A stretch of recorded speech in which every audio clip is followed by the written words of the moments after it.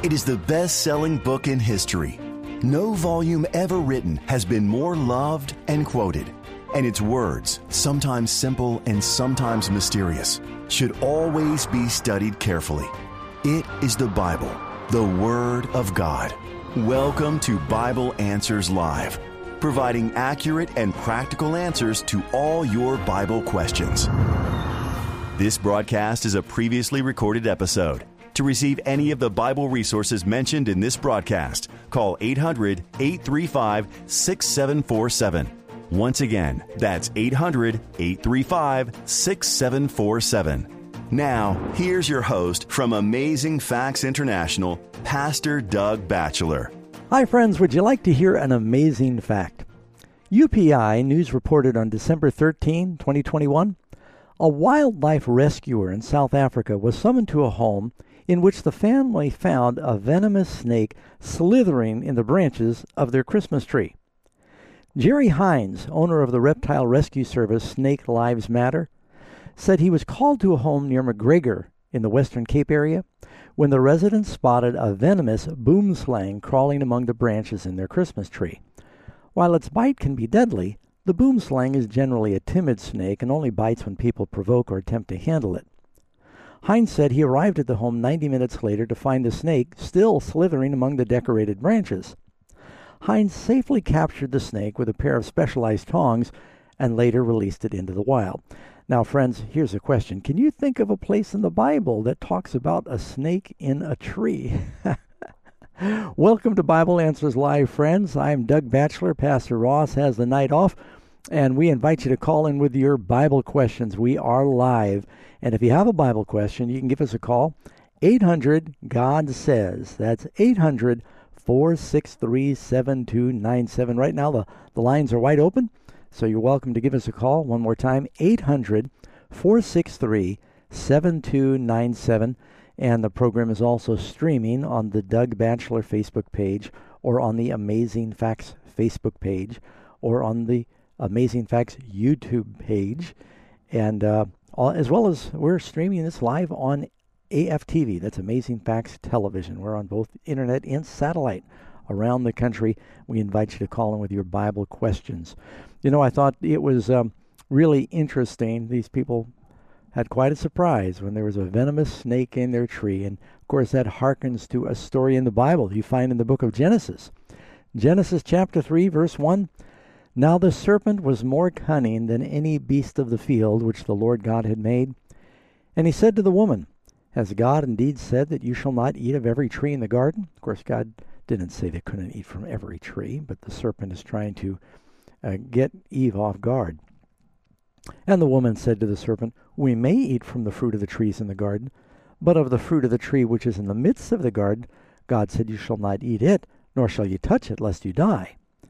Then the serpent said to the woman, You will not surely die, for God knows in that day that you eat of it, your eyes will be opened, and you will be like God, knowing good and evil. And I think most of us know how that story ended, that Eve ate the forbidden fruit, gave it to Adam, he ate the forbidden fruit, and all the sin and misery entered our world at that time as the devil basically set up his headquarters on this planet to continue launching his attack against the kingdom and the government of God.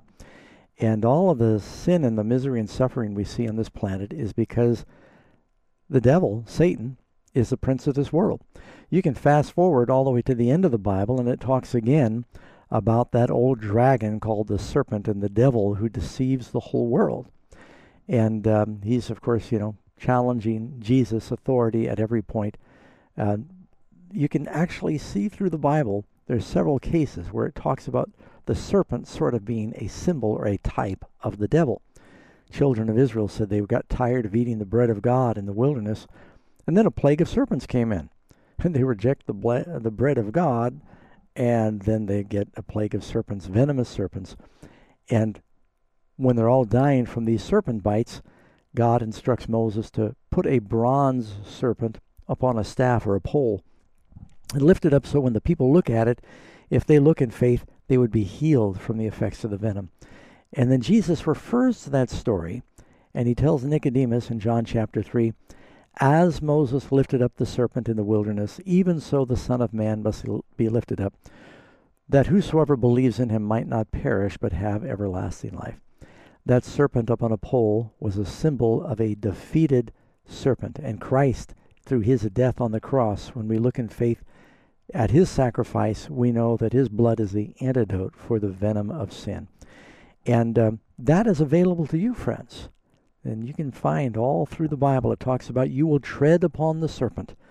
And the serpent would bite the heel of the seed of the woman. There's this battle between these two forces.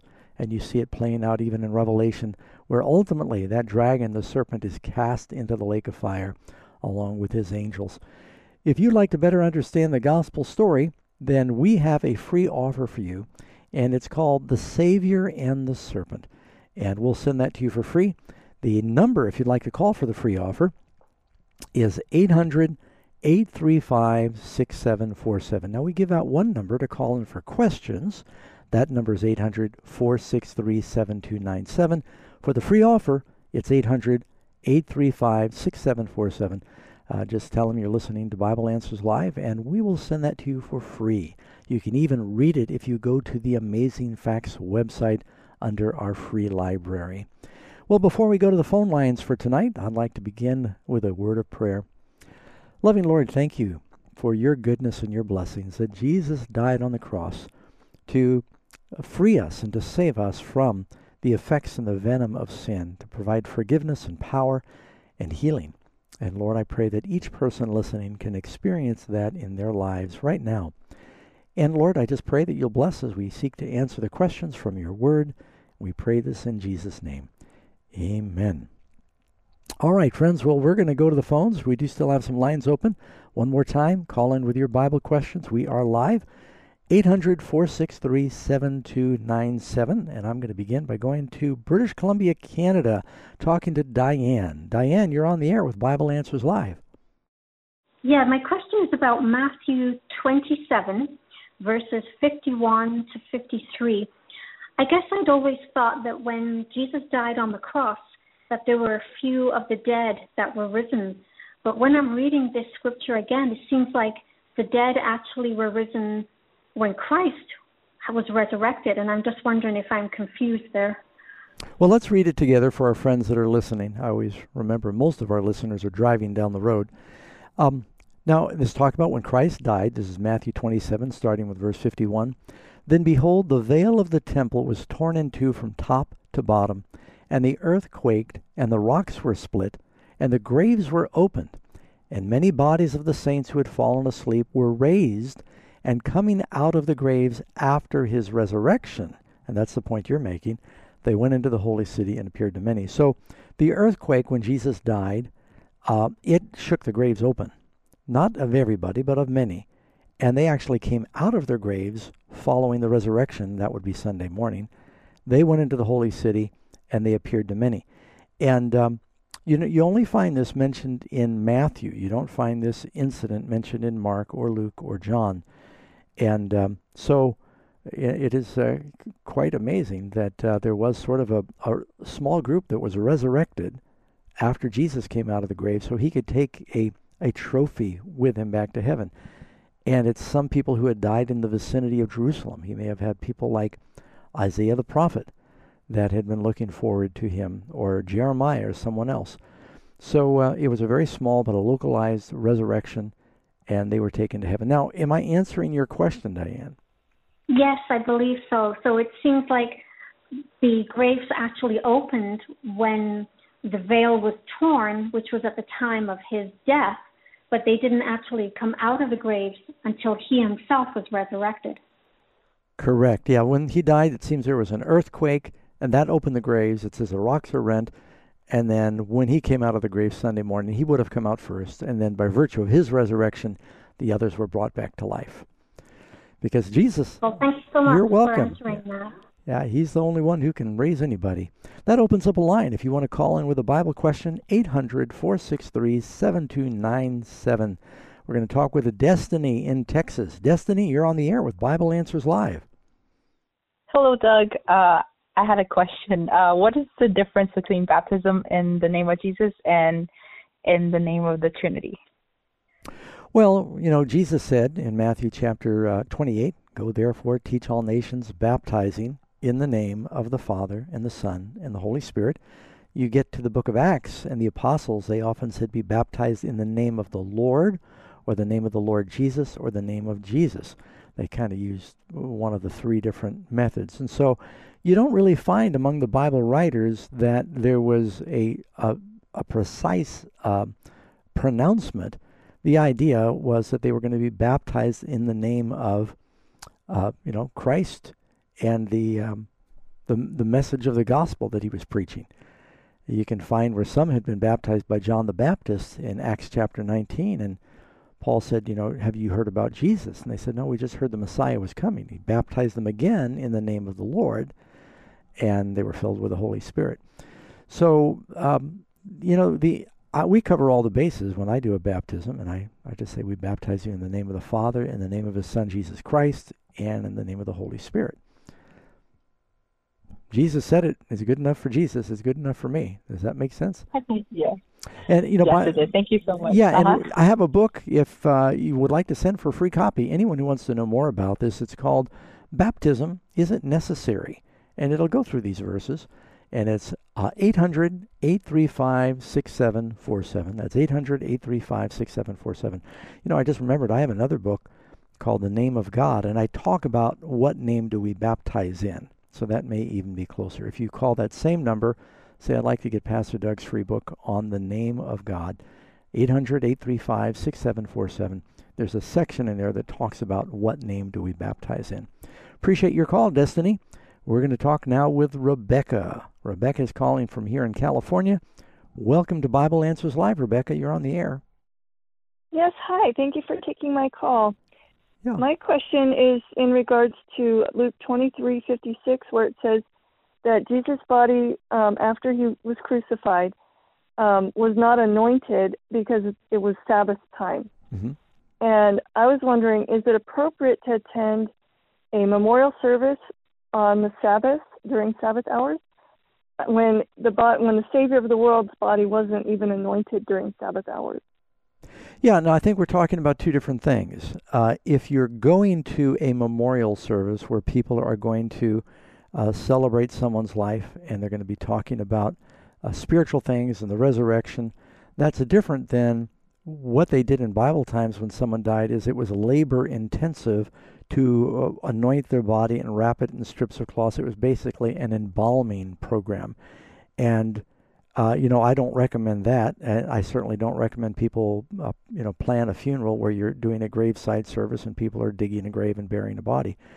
That's different from a memorial service where people come together, and you'll often just have a picture of the individual with some flowers beside it, and folks will get up and celebrate a Christian life. So that, I don't see a conflict there. Now, there can be varying circumstances. If you're let's face it, some people die in faith and some do not. And I've seen funerals turned into a drunken wake. You wouldn't want to go to, what I'm talking about? So I'd feel uncomfortable going to, a wake where everyone is drinking themselves silly, and that's not appropriate for Sabbath. But a respectful memorial service that's got a spiritual focus can actually be edifying. You read in the book of Ecclesiastes, there Solomon says it's better to go to the house of mourning than the house of weeping, and the living will take it to heart. So, it can be a spiritual experience. Hope that makes sense? Yes, absolutely. All right. Hey, thanks so much, Rebecca. Appreciate your question. And with that, opens another line, 800-463-7297 for your Bible questions. Talking now with Oscar in Mount Vernon, New York. Oscar, you're on the air with Bible Answers Live. Yes, sir. Hi. I have a friend. I knew somebody. We were talking about divorce and remarriage, and he said something I don't understand. He says if a person divorces and you remarry, he says that God cannot forgive. I told him why. He says God cannot forgive you. He says you have to go back to your first spouse, your first marriage. So I didn't understand. I didn't say anything to him, but I didn't understand. So I told him that did God die did Jesus pay for all your sins, or is there a sin that Jesus cannot forgive? Mm-hmm. I didn't understand what he meant. Yeah. So the question is getting remarried. Let's suppose that you get divorced and you don't have biblical grounds, and then a person remarries. Have they now committed the unpardonable sin? And I would say no. The Bible does tell us there is a sin that's unpardonable, but that would not be that sin, because you have King David, for instance. He committed a sin, took his neighbor's wife, had Uriah killed. Then he married Bathsheba without biblical grounds. Plus, he already had at least 10 other wives, or 9 other wives at that point. And later, God says to David, God says, I forgive you. And he comforted his wife, Bathsheba. Earlier, it had referred to Bathsheba as the wife of Uriah. After God forgave David, it says he went to his wife, Bathsheba. So the Samaritan woman comes to Jesus, and Jesus says, yeah, go call your husband. She says, well, I don't have a husband. He said, that's right. You've had 5 husbands, and you're living with some character right now you're not married to. Well, he reveals to her he's the Messiah. Clearly, she can be forgiven for that. Or, he wouldn't have gone to the trouble. She becomes an evangelist for him and goes and tells the whole town she's found the Messiah. So is it a sin to get divorced without biblical grounds? Yes, very serious. Is it the unpardonable sin? The Bible does not say so. But, for some people, it could be the straw that breaks the camel's back. I mean, who's to say what sin reaches the point of no return for any individual? But divorce and remarriage is not classified as the unpardonable sin. So we do have a book, Oscar. If I'd like to send you a free copy, I'm trusting you're still listening. And that the number for the book, well, first let me tell you, it's called Marriage, Divorce, and Remarriage. Marriage, Divorce, and Remarriage by yours truly. And it's 800-835-6747. We'll be happy to send you a copy of that. 800-835-6747. Thank you, Oscar, for your call. Going to go next and talk with William in Canada. William, you're on the air with Bible Answers Live. Good evening, Pastor Doug. This is sort of a blessing to be talking to you live. Thank you. Does the use of the word for the 25th of December that the world uses break the third commandment? And I think it does. That's my faith statement. And I've been doing this for 3 years now. And I wondered, Martin Luther always said, here is my stand, I can do no more, unless somebody shows me from the Word of God that I'm wrong. All right. Now, I presented this to the church and actually to the conference. And well, let me see. I want to state your question. I know what you're saying, but I'd like to state it for our listeners, if it's okay, William. You're saying it's taking the name of the Lord in vain to use the word Christmas? Correct. Right. Or because Jesus... All right, let me do my best and address that. First of all, I agree that Christmas has... The date for Christmas has dubious origins, and we've shared on this program many times that it's fairly certain from Scripture and history that Jesus was not born on the 25th of December. And the name, the word Christmas, springs from, the Mass of Christ. And Protestant Christians have a problem with transubstantiation, which is what happens in the typical Roman Catholic Mass. And so some folks have been very uncomfortable even using that word because it incorporates a doctrine that, Protestants usually aren't comfortable with. But then I think at some point you use a name because it's become the label for something. We call Los Angeles, it's this, it's not Angel's City anymore, really. I don't believe that San Francisco is Saint Francisco.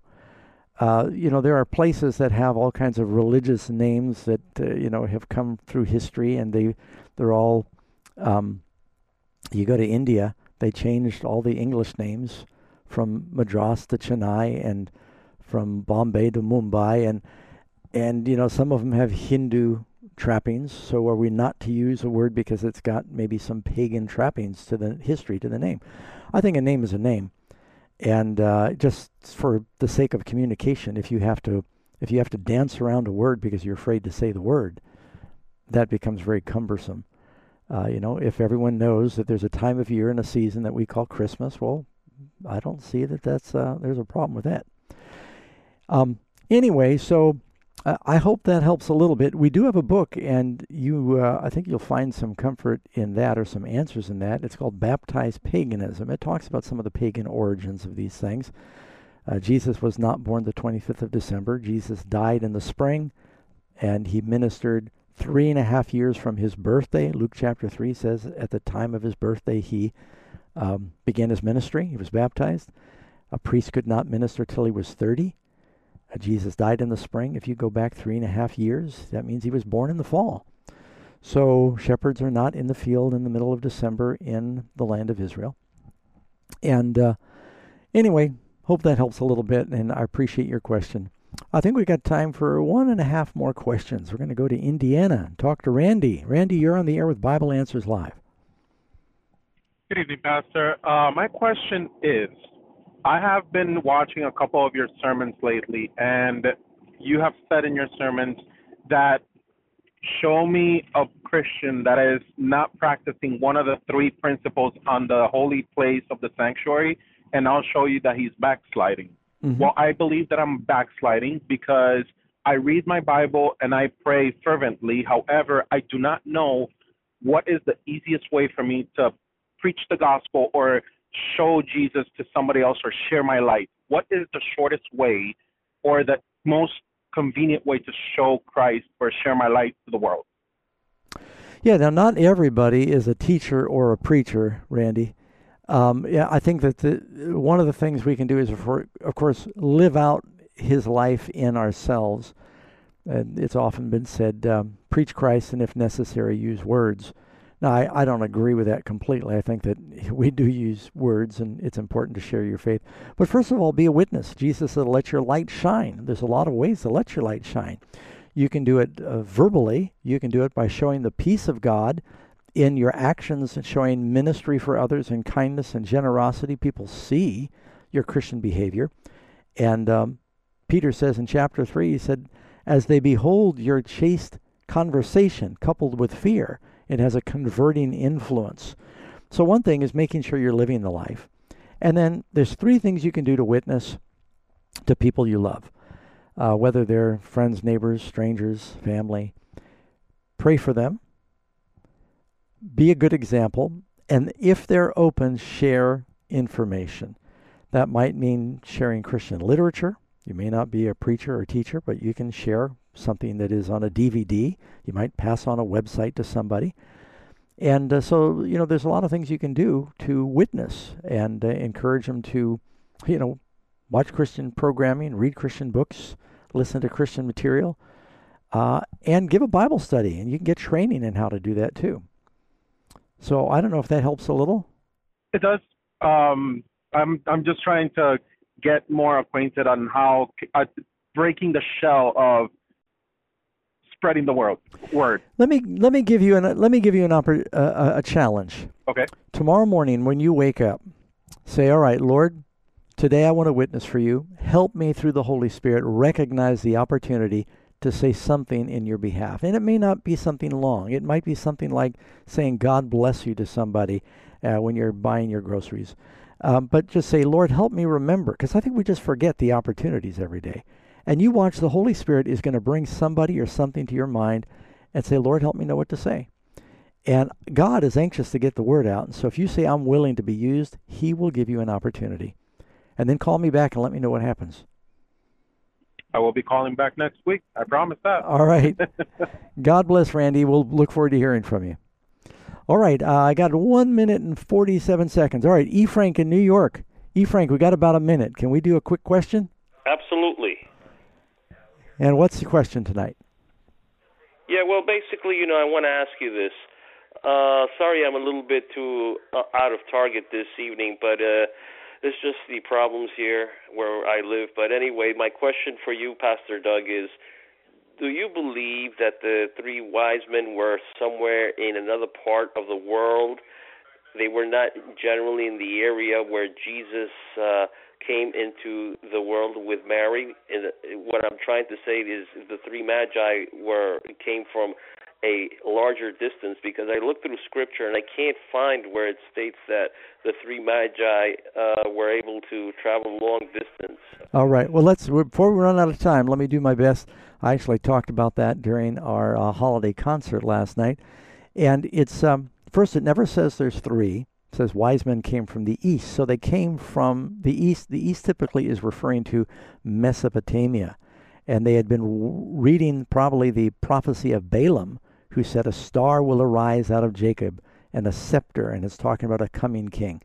And so these wise men probably came from somewhere over there across the Euphrates in Mesopotamia. They'd been studying the heavens. A band of angels appeared to them and said, this is the sign of the Messiah, the king, and he would be the king of the Jews. They made that journey. Matthew chapter 2. Hey, listening friends, don't go away. We're going to come back. There's more Bible questions to come. Have some exciting things to share with you. And get your questions ready. Be back in just a moment. Stay tuned. Bible Answers Live will return shortly.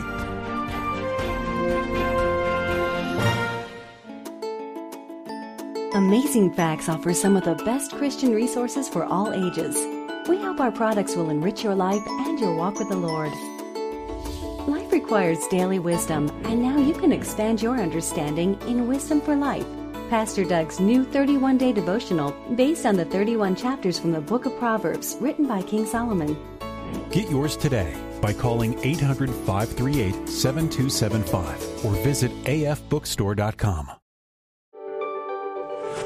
Have you always wanted to be a Bible expert but never knew where to start? Are you searching for answers that will bring you joy, peace, and fulfillment? Then you'll love the Amazing Facts Storicals of Prophecy Bible Study Experience, now available in 18 languages. Featuring 24 easy-to-read lessons, the Storicals are packed with scripture and step-by-step guidance that will give you absolute confidence about what the Bible actually says about the second coming, the rapture, the Antichrist, and the mark of the beast. You'll also get the truth about hell and the afterlife, and practical insight about grace, salvation, and how to truly live like Jesus. Even better, it's absolutely free at storicals.org. So don't miss out. Get started on your Bible study adventure today at storicals.org. Are you wondering what lies ahead in human history? Landmarks of Prophecy offers clear answers to your most pressing questions. Presented by Pastor Doug Batchelor, Landmarks of Prophecy is a video Bible study adventure designed for today's audiences, presenting the landmark themes of the Bible in a compelling way, giving you knowledge to face the future with confidence. Start your epic Bible study adventure with Landmarks of Prophecy today by calling 800-538-7275 or by visiting afbookstore.com. You're listening to Bible Answers Live, where every question answered provides a clearer picture of God and His plan to save you. So what are you waiting for? Get practical answers about the good book for a better life today. This broadcast is a previously recorded episode. If you'd like answers to your Bible-related questions on the air, please call us next Sunday between 7 p.m. and 8 p.m. Pacific Time. To receive any of the Bible resources mentioned in this evening's program, call 800-835-6747.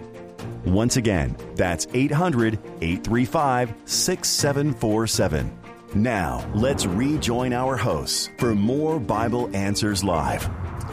Welcome back, listening friends, to Bible Answers Live. Thanks for staying tuned. If you've joined along the way, this is a live international interactive Bible study, and we invite you to call in with your Bible questions.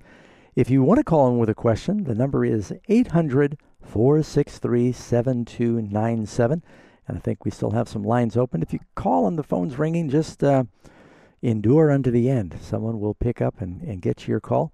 But we're going to go back to the phones. My name is Doug Batchelor. Pastor Ross has the night off, and so we're doing this with our team in the studio. Going to Jorge in Manhattan, New York. Jorge, you're on the air with Bible Answers Live. Hi, good evening, Pastor. My question is any difference between the soul and the spirit? Yes, but not always. Sometimes the Bible writers merge it together, and when they talk about the soul and the spirit, they talk about your outer being, your inner being, and just the essence of who you are. Technically, there is a difference in the languages. The word soul is talking about the entire person, and the Bible tells us in Genesis, God breathed the breath of life, and the word there in Hebrew is the roach. He breathed the breath of life into Adam, and Adam became a living soul. So it says he breathed, and that word roach is translated spirit in many places. He breathed the spirit into Adam, and the combination of the spirit and the body that God had made, he made Adam's body out of the dust of the earth, became a living soul. Now, when a person dies, if you go to Ecclesiastes chapter 12, tells us when a person dies, the body returns to the earth as it was, and the spirit, and the word there is breath, the breath of life returns to God who gave it. It's not talking about a little ghost inside of you that comes out and flutters off to heaven. And so, there is a biblical difference in the words that are used. In the New Testament, the word for spirit is the word pneuma, and it's also like the word wind. And that's where we get the word pneumatic tools that are driven by air, or the pneumonia is considered to be a disease of your breathing or your wind. So similar to the Old Testament, you got roach, it means breath or wind. New Testament, it's pneuma, but the Spirit is talking about that breath of life. Oh, I see. I understand now. You made it very, very clear for me. And I really appreciate your time, and God bless you. All right, thanks so much, Jorge. Appreciate your call. All right, going to be talking. Thank you very much, Pastor. Thank you. Good night. Good night. We're going to talk to Kelly in California. Kelly, you're on the air with Bible Answers Live. Hi, Dr. Batchelor. Thank you for taking my call. Sure. I have a question on Jude 1, chapter 6. I think you mean verse 6, because there's only one chapter. Yeah. Where it says that, Satan and the angels were thrown out of heaven, a third of the angels. Mm-hmm. And here it says, that God has them placed in chains, yes, in prisons of darkness. So what angels are those? What angels are in these everlasting chains of darkness? And then the Bible tells us in Revelation chapter 20, and I'm jumping there because it helps answer the question, that an angel takes a chain in his hand and he binds Satan and casts him into the abusos, the darkness. That's the bottomless pit, it's called, but it's the same principle. The devil is bound in this world right now. The devil was, and his angels, they were free to roam through the universe. They were ministering spirits of God. But they're bound right now, and they're waiting for their judgment. Even some of the angels said, Jesus, have you come to judge us before the time?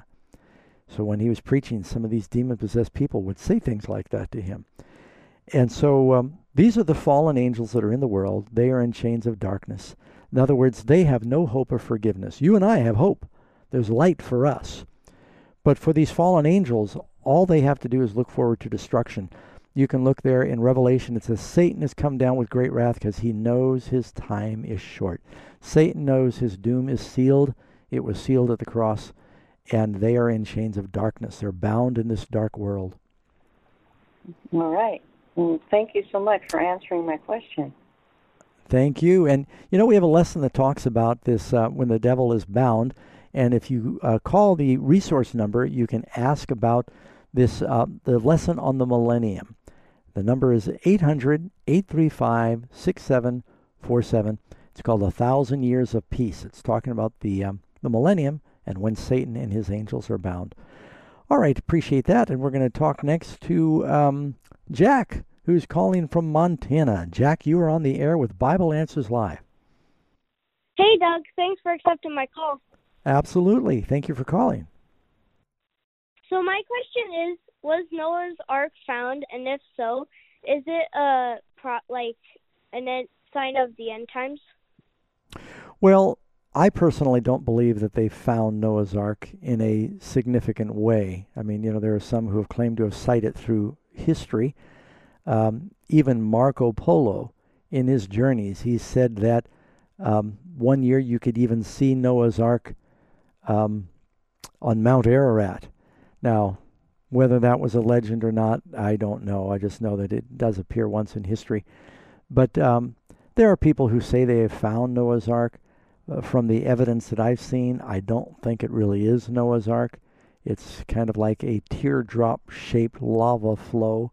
And they say, oh, it's shaped like a boat. This must be Noah's Ark. And it's at the base of Mount Ararat. But I don't think that there's been any hard evidence. Now, it may be discovered before the end of the world. I believe Noah's Ark is somewhere in the mountains. It never says it's on Mount Ararat. It says in the mountains of Ararat, or the region up there. But yeah, that'd be wonderful. Hopefully it would increase people's faith if it was found. Mount Ararat's got an ice cap on it a lot of the year. It's covered by glaciers, so it could be the glaciers have destroyed it. We don't know. But I believe the story. Yeah. Thank you very much, Jack. Appreciate your call. Thanks for accepting it. All right. You have a good night. All right, talking next with Josh, who's calling from Florida. Josh, you're on the air with Bible Answers Live. Yeah, my mom, she recently passed, and then she was with me, and then she passed because of COVID. But I feel like I didn't do enough, so I kind of blame myself for it. So that's kind of traumatizing for me. But since she passed, she was all that my family had. But so my brothers and my sisters are relying on me. So I just want to know because I don't know, I felt like the Holy Spirit telling me that her soul was saved, and so she'd be there during the resurrection. Okay, well that should give you hope. I just wanted to know that's what can I do to give me strength to persevere. Well, you've been through a tragedy. You've experienced one of the hardest things is when we lose someone we love. And I've been there. I was at my mother's side when she passed away. And you have always, a lot of regrets. You would wish you had spent more time and done more loving things and said things. But you can't change what is in the past. And so you say, all right, Lord, I pray I'll take this opportunity to reconsecrate myself. If you believe your mother is going to be in the kingdom, that's all the more reason for you to be saved and be there and see her in the resurrection. And so just take this as an opportunity to reconsecrate yourself, Josh, and you say you've got other family, and you can be a witness and a support for them during this time, and point them to the hope we have in Christ. The Bible tells us in 1 Thessalonians chapter 4, when we lose someone we love, we do not sorrow as others that have no hope. There's sorrow, but we're not sorrowing as others. For if we believe that Jesus died and rose again, that he will bring with him those who have died in Christ. So look forward to that blessed hope, the Bible calls it, and I hope and pray you find some encouragement in that. And you said that's 1 Corinthians? 1 Thessalonians chapter 4, and you can start reading with verse 13. It talks specifically about comfort for those who have lost loved ones. Thank you, Doug. And the second question would be how I can try to live a righteous life and be more like Christ. Yeah, absolutely. Well, you become like what you look at, Josh. And so start fixing your eyes on Jesus. And we do that, of course, by talking to him in prayer. If you have a Bible, I hope, and reading the Bible. Gather together with other people that worship the Lord and in fellowship. That will strengthen your faith. Those three primary Christian disciplines are fellowship. You want to be with other believers. You want to breathe in prayer. You want to eat or feast on the Word of God. Read God's Word. And Jesus said, thy word is truth. His words have life. That's why Christ said, unless you eat my flesh and drink my blood, you have no life in you. And he's talking about taking the word inside, that bread of life. Do those things, Josh, and you'll be encouraged. And we'll be praying for you that the Lord just helps you get a new beginning now that you've gone through this tragedy, but it's also an opportunity for a new chapter in life. God bless, and we thank you for your questions. I'm going to talk next with, let's see here, talking to Jerry in Oregon. Jerry, you're on the air with Bible Answers Live. Good evening, Pastor Doug. My question pertains to Numbers 22:20, where Balaam was given permission to go with the Moabites as a result of his prayer inquiry. But then in 2 verses later it says this, but God was very angry when he went, and the angel of the Lord stood in the road to oppose him. So if God gave him permission to go, why was he upset that he went? Well, you know, God told Moses, I'm just answering your question with another illustration that's similar. God told Moses to go out of Midian and meet with his brother Aaron. And it says, on the way, the angel of the Lord met Moses and nearly slew him. And the reason was that Moses had accepted this commission, but he had not yet circumcised one of his sons. And God's saying, look, you know, I've convicted you. I've told you you're supposed to do this, and you're not doing it with the right attitude and consecration. Balaam was supposed to go and simply say whatever God wanted him to say, but Balaam was thinking about the rewards. His heart was not right. You also read where it says Balaam loved the wages of unrighteousness. He wanted the reward from Balak, the king of the Moabites. And the angel, knowing his spirit wasn't right and he was going with the wrong motives, he met him in judgment. He was running greedily after gain, is the way it's worded there in, I think it's in Jude. And it also talks about Balaam. It says you have there those that have the doctrine of Balaam in Revelation. And that doctrine is one of greed, like Judas.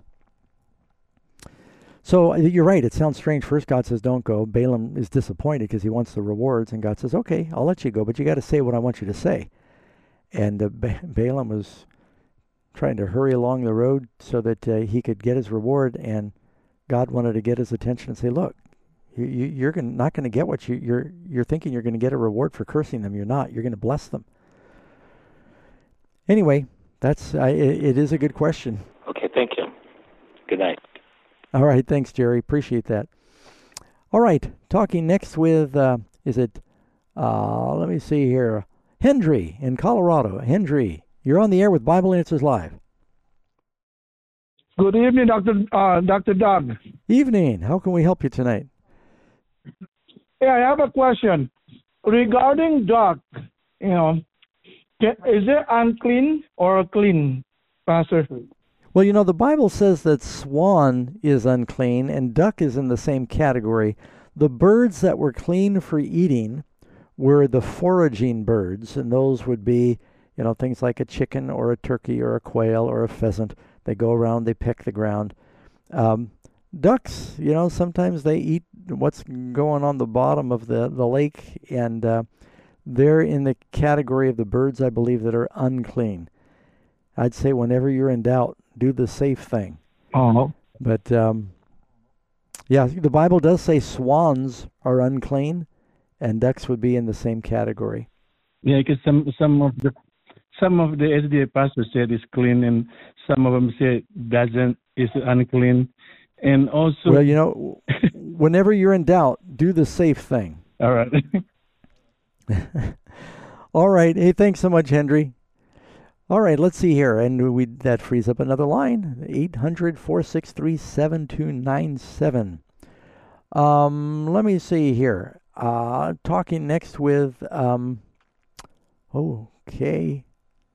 Tanya, calling from Georgia. Welcome to the program, Tanya. You're on the air. Hi, Pastor Doug. How are you this evening? Always better than I deserve. Yes, sir.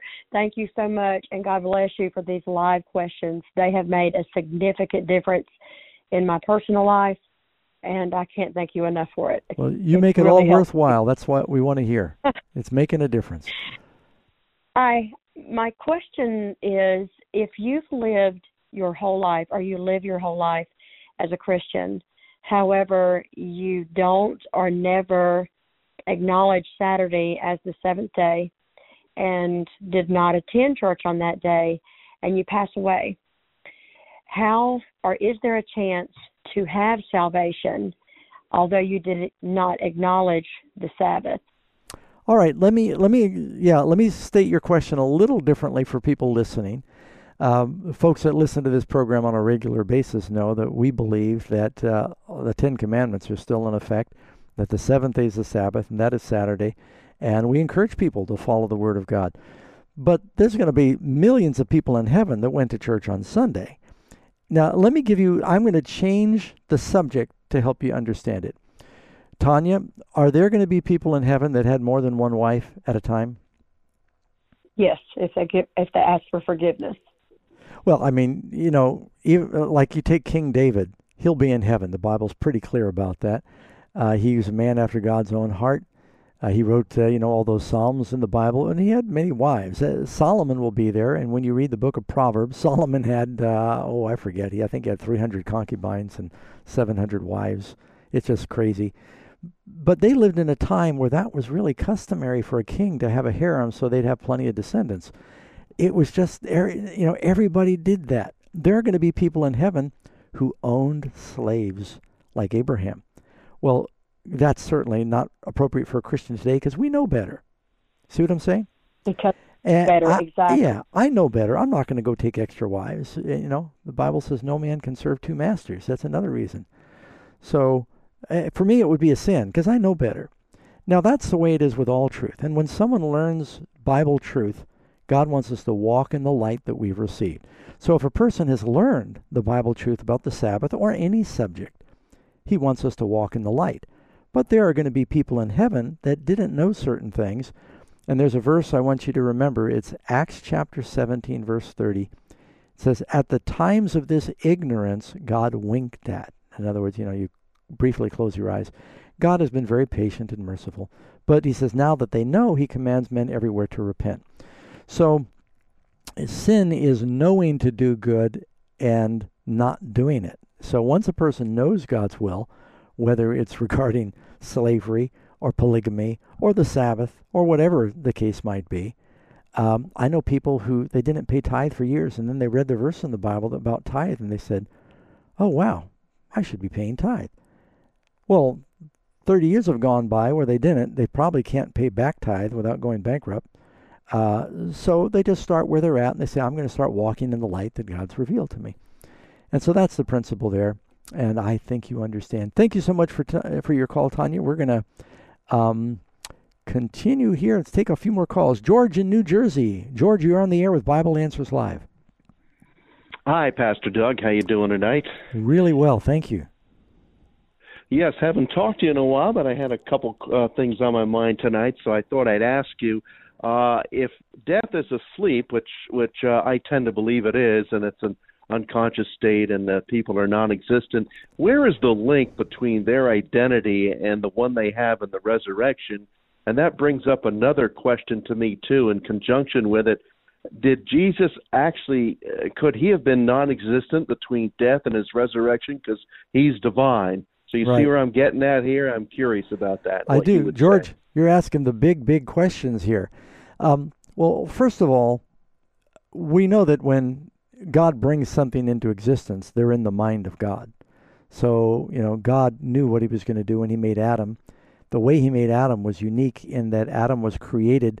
He did not have to learn to walk, I don't think. He had to learn to talk. I think God made him. Sometimes I get a computer from the factory. It's got all this software already installed. All I do is press the button and it's up and running. And I think Adam was created with pre-installed software. When God resurrects those who are sleeping in the dust of the earth, they come out of the graves. They've got a new glorified body. It's interesting, using the computer analogy again. They've got these little thumb drives, USB drive, and you can have 50 gigabytes on one of these things now. I can take everything from my old computer, then it's, the keyboard doesn't work and the screen might be cracked. I take all the program and I put it on this little jump drive, and then I plug it into a brand new, screaming fast, shiny computer, and I've got all of my character of my computer is there. So, for lack of a better explanation, God's going to download in the new glorified bodies who the essence of that person is. Will there be a time of non-existence? No, I think that they're really in the heart and the mind of God. There for the person, it's a brief sleep for them. They have no interruption. It's going to be like going to sleep and waking up. It's going to be instant. To be absent from the body is to be present with the Lord. But the resurrection hasn't happened yet. Now, Jesus, this is the big question. What was going on with Jesus when he died? Well, we have to take the Bible at its word. It says Christ died for our sins. And whenever we start saying, well, died doesn't really mean died. He didn't just transmigrate to a different existence. I think Jesus slept the sleep of death while the time he was in the grave. He said, I lay down my life and I have power to take it up again. Then Sunday morning, he rose. He took it up again. So, big question, George. Good question. I hope my answer made a little bit of sense. Let me see here. I'm going to talk with Jeremiah, who's calling from Connecticut, I believe. Jeremiah, you're on the air with Bible Answers Live. Hi, Pastor Doug. How are you? Doing well. We've got about 3 minutes. Can we do it? All right. My question is, what is predestination, and is it biblical? All right. Well, the word is in the Bible, so the word predestination is certainly biblical. The question is, what is meant by that? Some people believe that predestination means that God has already designed in advance who is going to be saved. And some people were created and they really have no hope of being saved because it's not God's plan for them to be saved. So it's almost like God designed them to be lost. But that goes against the verses in the Bible that say, whosoever believes in him, leaving us to believe. You got a choice to believe. And then the Bible tells us God is not willing, and this is 2 Peter chapter 3, God is not willing that any should perish, but that all should come to repentance. And then Paul tells us, the Lord who would have all men to be saved. So the Lord doesn't want anyone to be lost. So Calvin and people who believe in this doctrine of predestination, they mean by that often that some people were created and they're created to be lost. I believe that God creates everybody with the option and hope because we have a free will. And why would God punish a person and throw them in the lake of fire if they're created and they have no option to be saved? Why would you punish them for doing what they are naturally created to do? There's no justice in that. So when the Bible talks about predestination, it's talking about God has designed in advance that people should be saved. And those who respond to the election, to the call, they're going to be saved. So, and I think Paul is also speaking when he talks about predestination. Some of the Jews had a hard time understanding that the Gentiles, that it was God's plan that they should also be able to take advantage of Christ's sacrifice and be saved. Another big problem with some of the Calvinistic predestination, they don't believe that Jesus died for the sins of the whole world. They believe that Jesus died just for the sins that will of those who will ultimately be saved. But we, meaning myself and many other Protestant Christians, we believe that Jesus died for the sins of everyone. His sacrifice was adequate to pay for the sins of everybody, not just those that accepted it. In other words, some people will not use the sacrifice that Jesus made available to them, which is a tragedy. But he died for everybody. His grace is unlimited. His sacrifice was, whosoever, the Bible says, let him come and drink the water of life. So, I'm about to run out of time. We have a free book we'll be willing to send you, Jeremiah, and it's called Can a Saved Man Choose to Be Lost? Can a Saved Man Choose to Be Lost? And if you call the resource number, that number is 800-835-6747. We'll be happy to send you a free copy of that. Can a Saved Man Choose to Be Lost? Anybody who is listening, if you'd like to know more about these free offers, we try to give away material so that people can study these things. We usually budget about 3 minutes during the program for each question so we can get as many questions. Problem is that your questions aren't as thorough as you want them to be, so we give out the literature. Go to amazingfacts.org.